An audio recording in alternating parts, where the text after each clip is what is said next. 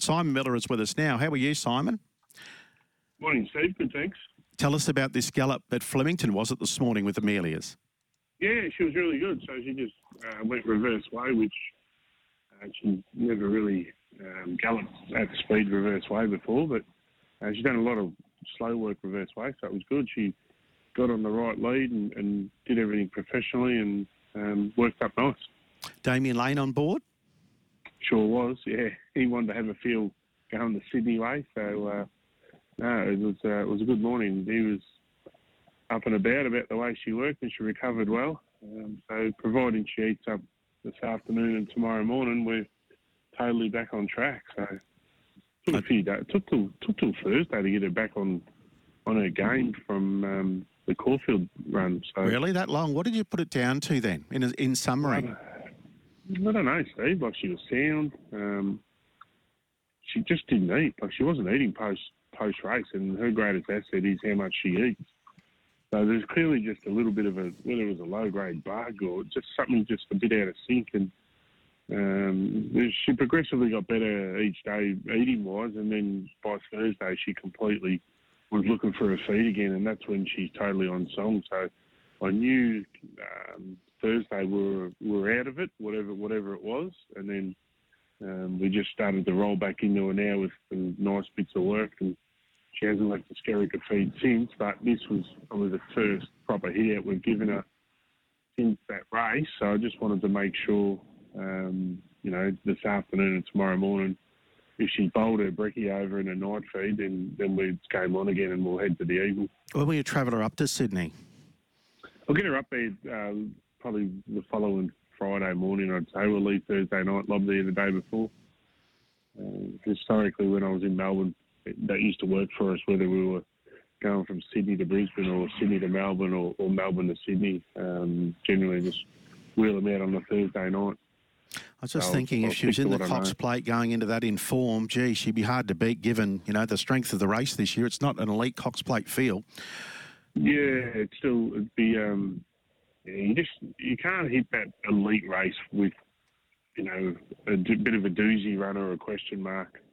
But there's just no free ticks in the Cox Plate. And we were very lucky, Steve. Like, we've got an extra week up our sleeve for the Eagles, so it's worked out perfect. I can just pot her around for a week and I don't have to reinvent the wheel and just let her sort of bounce out of it when she can. And unfortunately, she didn't. But it took a while, so but now she's back breathing fire. You worked her in Blinkers recently too, didn't you?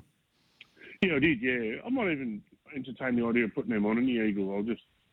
I'll see. I'll think about that as the week goes on. You didn't have them on her this morning, though, did you? No. Did you clock her at all? I think you got GPS on her and whatever, the tags, did she? Yeah, she just rolled up 24 and 11.3 last furlong, so it was just nice, easy work.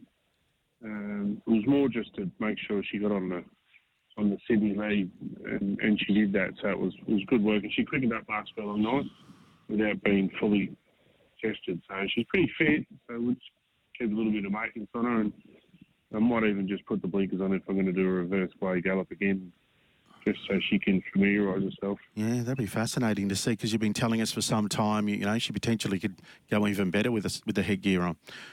Yeah, so I suppose that's an exciting gear change that we've never really had the opportunity to put them on because she keeps winning, but she got rolled the other day, so now maybe the time is perfect. And there's badges that are going around as well. Sorry, what was that? Amelia's dual badges, little badges, pins. Okay. Bruce Clark was showing them off. I said, "Where's mine?" He's joined the team, Bruce. He's a media manager now.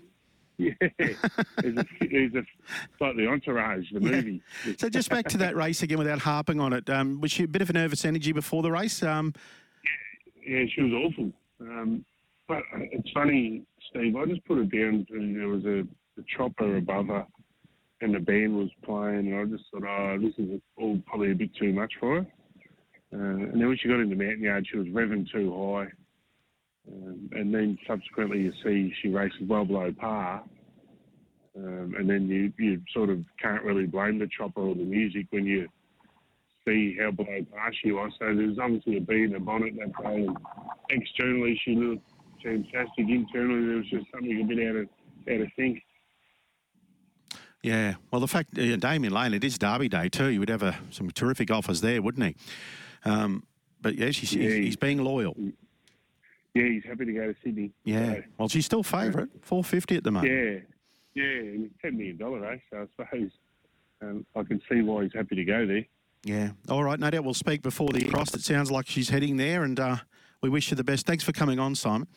My pleasure. Thanks, Steve. Good to chat. Simon Miller saying the most significant thing, I think, to come out of that, well, obviously they're pleased with what she did, even though she didn't do a lot, but just in the reverse direction. But blinkers may be going on her in the Golden Eagle on the 4th, 450, Hawaii 506. Kovalika confirmed to run in this race, 6, and then Legato 6.